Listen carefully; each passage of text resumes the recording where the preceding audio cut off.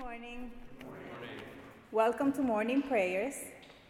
If you please stand as you are able and join me in our responsive reading, which this morning is Psalm 30, found in your black Appleton Psalter book on page 15. I will exalt you, O God, because you have lifted me up and have not let my enemies triumph over me. O my God, I cried out to you, and you restored me to health. For divine wrath endures but the twinkling of an eye, divine favor for a lifetime. Weeping may spend the night, but joy comes in the morning. While I felt secure, I said, I shall never be disturbed. You, O God, with your favor, made me as strong as the mountains. And you hid your face, and I still your fear. I cried to you, O God. I pleaded with you, saying, What profit is there in my blood, if I go down to the pit? Will the dust praise you, or declare your faithfulness? Hear, O God, and have mercy upon me. O God, be my helper. You have turned my way into dancing. You have put off my sackcloth and clothed me with joy. Therefore, my heart sings to you without ceasing. O my God, I will give you thanks forever.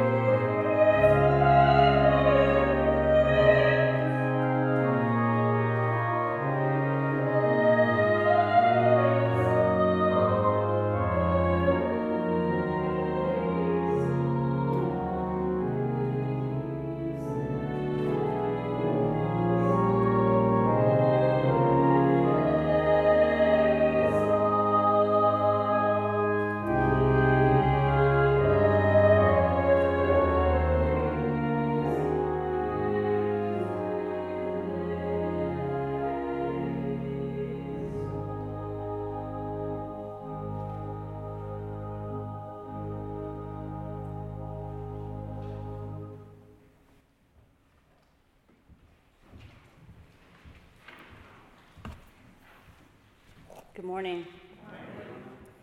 My name is Bridget and I'm the Dean of the Harvard Graduate School of Education, and I've been a longtime member of the Harvard community. I'm also a member of Union United Methodist Church in Boston. I'd like to share with you this inspirational text, 2 Timothy chapter 1, verse 7. For God has given us a spirit, not a spirit of fear, but of power and of love. Today is a long-anticipated day for many in our nation.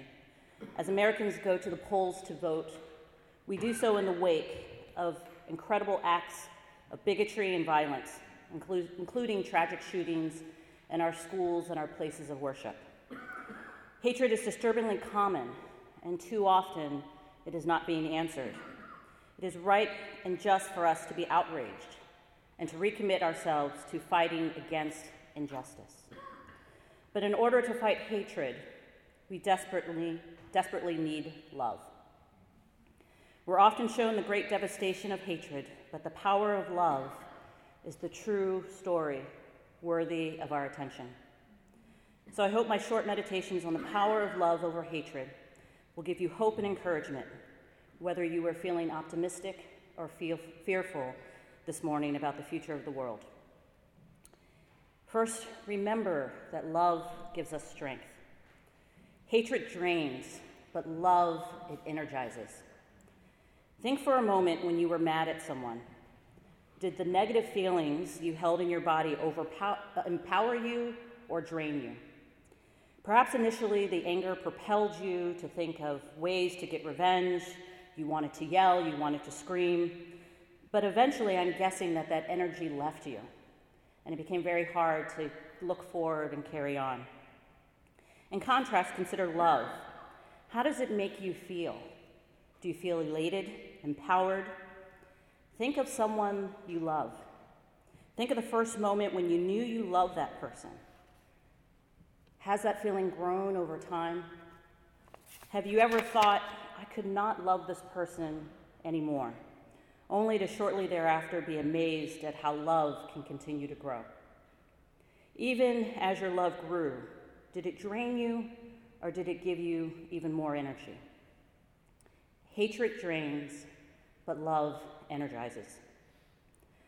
I've learned this in a very clear way through many relationships, but I think often of my relationship with my children as a parent.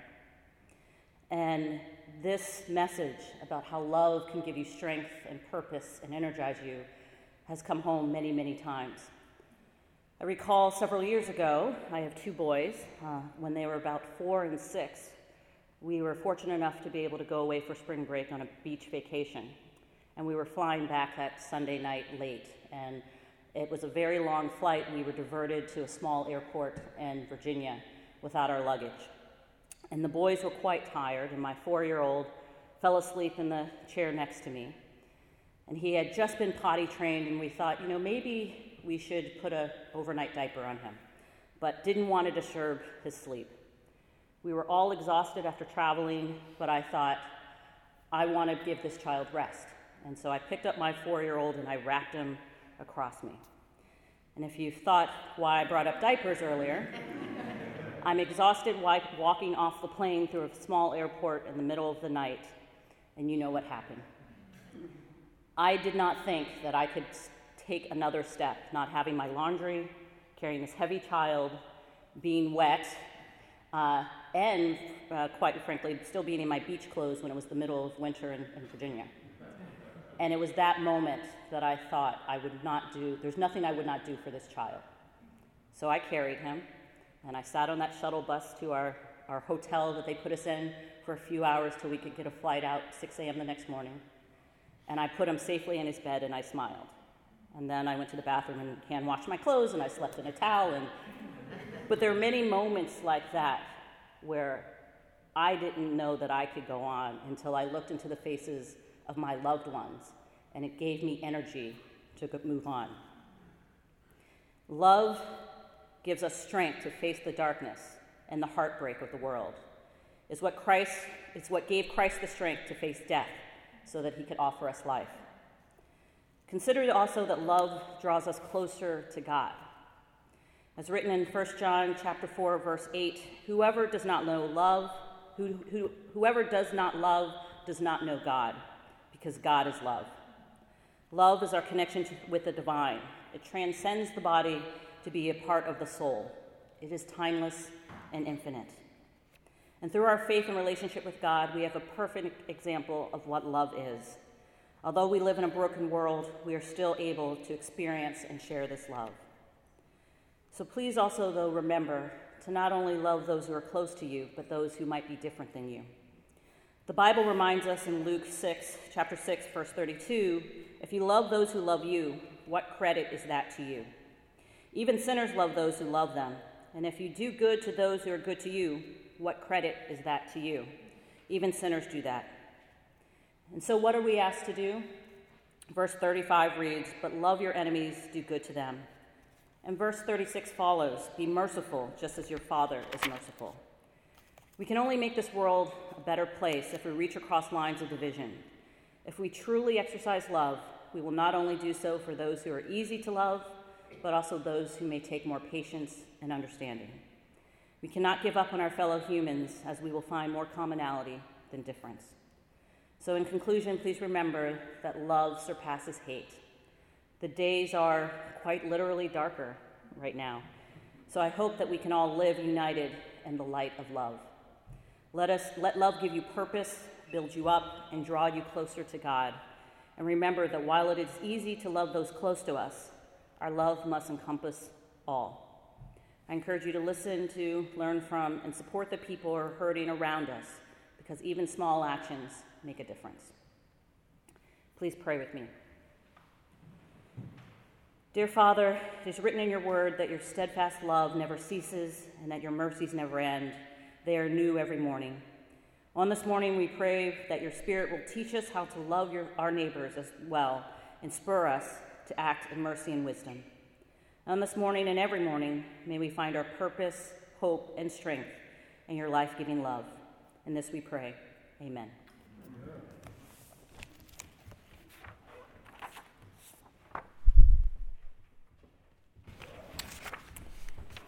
Let us pray the Lord's Prayer found in the reverse of your order of worship. Our Father, who art in heaven, hallowed be thy name. Thy kingdom come, thy will be done, on earth as it is in heaven. Give us this day our daily bread. Forgive us our trespasses, as we forgive us who trespasses against us. And lead us not into temptation, but deliver us from evil. For thine is the reign, the power, and the glory, forever and ever. Amen.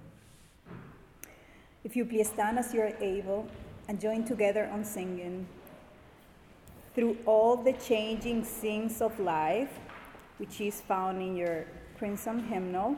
Is it hymn 283? Amen.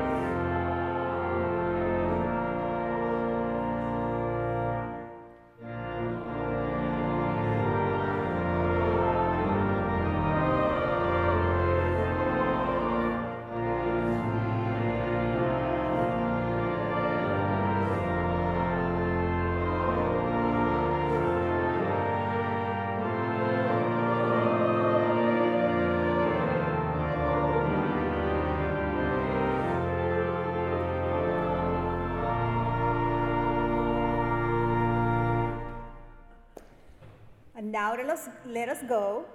May the Lord bless you and keep you. May the Lord give you the desires of your heart, give you peace, joy, love, today and forever. Amen. Amen.